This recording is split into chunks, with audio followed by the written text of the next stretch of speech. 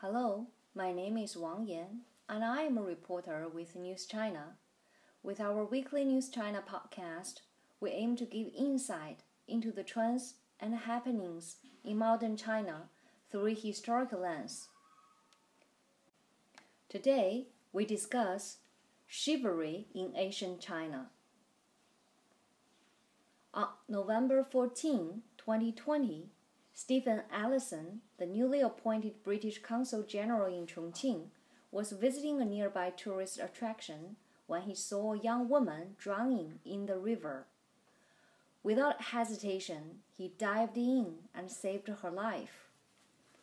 The video clip of his brave action went viral and he received copious praise.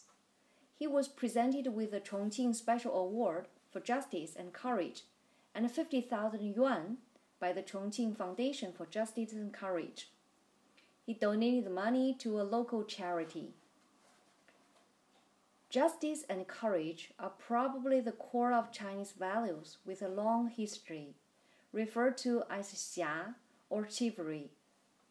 A chivalrous hero is expected to be willing and strong enough to help people where official justice or relief is not accessible.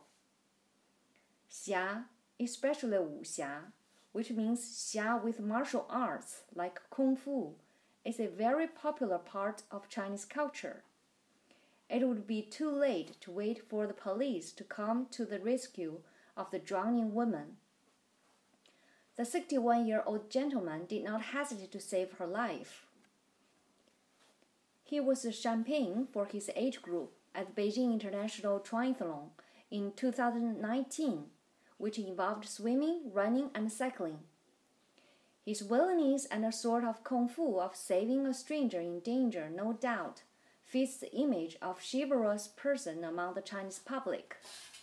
Kung fu in modern Chinese is also used as a metaphor, referring to a skill.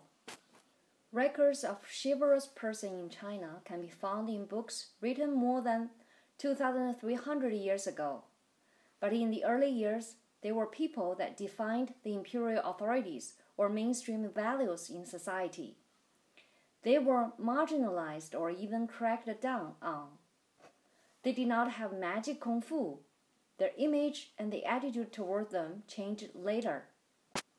Given this, over thousands of years, chivalry as a spirit or a value is present in different groups in different ways during different times in China's history. Chivalrous people were real or fictional in the process. It is a story about how people projected their expectations for life and justice on something they could not get in the real world.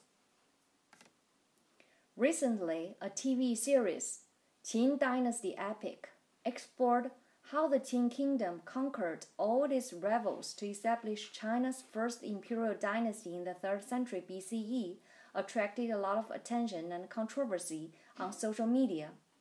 Historians believe the key to the Qing's rise was that the Qing adopted the idea of rule by law. Han Fei was one of the most influential philosophers and the leader of this school of thought at that time. He insisted that only rulers had the right to use force. For him, both Confucianism and use of force without official approval constituted a challenge to sovereign power, and thus it must be prohibited. This point is crucial. It tells us that any non-official force, including the culture of chivalry, had to be kept invisible or at least low profile to some extent to last thousands of years in China. Sima Qian, a historian in the 2nd century BCE during the Western Han Dynasty and the father of Chinese historiography, dedicated a chapter of his greatest work, The Historical Records, to Youxia, who are chivalrous people who roam around. Although their behavior was not in line with the law, they always honored their words. They saved others from danger, even at the cost of their own lives. They never showed off their talents or their good deeds, even if they saved others from life or death situations. This is worth rewarding. Sima Qian noted in his historical records. It shows that his attitude was different from Han Fei's. He greatly appreciated the behaviors of Liu Xia, although he did not think their actions were lawful or in compliance with mainstream Confucian values. This was because Sima Qian himself was once trapped in a tragic condition.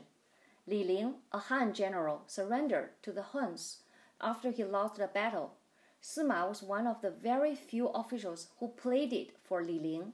He said that Li Ling was always honest and nice to his family, his friends, and his soldiers.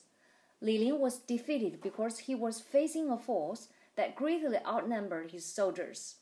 He fought bravely for several days till he was captured by his enemies. Sima's words enraged the emperor, so he had to choose to be castrated or save himself from being executed. He did so to complete his mission of writing his great historical book. But castration is a great humiliation for anyone, particularly for ancient Chinese scholars like Sima Qian, who held Confucian values regarding honor more highly than life. Sima Qian realized from his own sad experience that anyone could suffer for any reason in life. Where justice cannot be done according to normal rules, chivalry may help. He believed chivalry was one of the ways to deliver benevolence and justice. Chivalry became a spirit or a value that should be praised, rather than any illegal action. Guo Jie is one of the chivalrous people mentioned in Sima's chapter about Liu Xia. Guo was a bad guy in his youth. If someone frustrated him, he pretended that he did not care and took ruthless revenge later. He killed people who offended his friends, but he changed in middle age. His nephew, the son of his elder sister, was killed in a conflict while drinking. His sister asked him to take revenge, otherwise she would not bury her son. But Guo found that it was his nephew himself who was responsible for his tragedy. He did not take revenge and persuaded his sister to hold a funeral for her son. Two people living in what today is central Luoyang City, Henan Province, were enemies. Local influential people tried to mediate between them, but did not succeed. Guo went into town quietly in the evening. He arranged a dinner and convinced them to reconcile with each other. He asked the two not to tell anyone about his efforts. He said it was better to let the former mediators believe it was their success. He left quietly after this. However, Liu Xia as a group was still regarded as illegal and challenged by imperial authorities at that time. Guo's growing influence aroused the concerns of the imperial government and even triggered a political struggle between different forces. Even the emperor paid attention to him. In the end, Guo and his family were executed. After the Han Dynasty, no Liu Xia appeared in official historical records. When the Han began to decline in the late 2nd century, warlords fought each other for control of the country. China was controlled by the three major kingdoms, the Wei, Wu, and Shu. The Western Jin, the successor of the Wei, was victorious, but it did not last long, and the country fell apart again. In this turbulent period, intellectuals were known for throwing off mainstream social norms and unleashing human nature. They indulged in drinking, talking about obscure things, and traveling around mountains and rivers. Though they did not save people by delivering justice, it seems that they practiced chivalry in the form of their freedom from mainstream rules. Their crazy lifestyle continued to be popular among the Xia group later. We can say chivalry was at least partly embedded in those scholars in an invisible way. Chivalry's visible presence in the Han's official historical records and invisible presence in the scholars during the subsequent volatile years paved the way for chivalry to be somewhat accepted by mainstream values. A new, much more romantic image of chivalry was created in the literature of the Tang Dynasty, which restored peace and prosperity to society in the 7th century. Professor Chen Pingyuan of Peking University found two kinds of youxia groups in Tang poems. One is a group of young warriors in 4 poems written by Wang Wei. Unlike his most famous poems written in later life about the quiet, easy pastoral life and landscapes, these poems written in his early age described how crazy those young warriors were in life and their bravery on the battlefield, and how they won awards from the emperor. Like those scholars in the Western Jin, drinking as an important part of their life. The other kind of youxia is in a poem by Li Bai, one of the greatest poets in China's history. He described a youxia who was also crazy in life and brave in battle, but who refused to accept the emperor's awards. Unlike real youxia in Sima Qian's records, these youxia were fictional. But the most different point is that the Tang youxia in those poems did not save people from danger, but defended their homeland. In this way, they returned to the path of fulfilling mainstream values.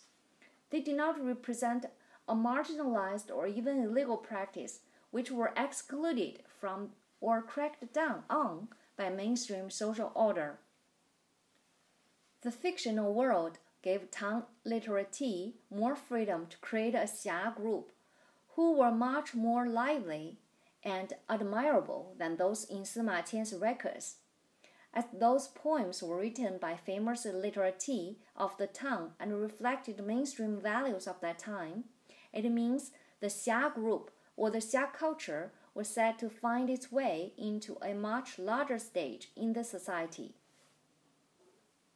However, the xia group, either in Sima's book or in Tang poems, impresses people today mainly with their bold, free spirit or behavior.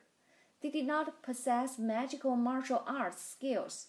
They were repressed by imperial forces or were dreamed by romantic literati. They were not widely accepted by the public or mainstream values. So, how did the xia group get magic kung fu to become wuxia, xia with kung fu? How did the wuxia culture find its way into life and dreams of the public? Our next podcast will tell this story. That is the end of our podcast.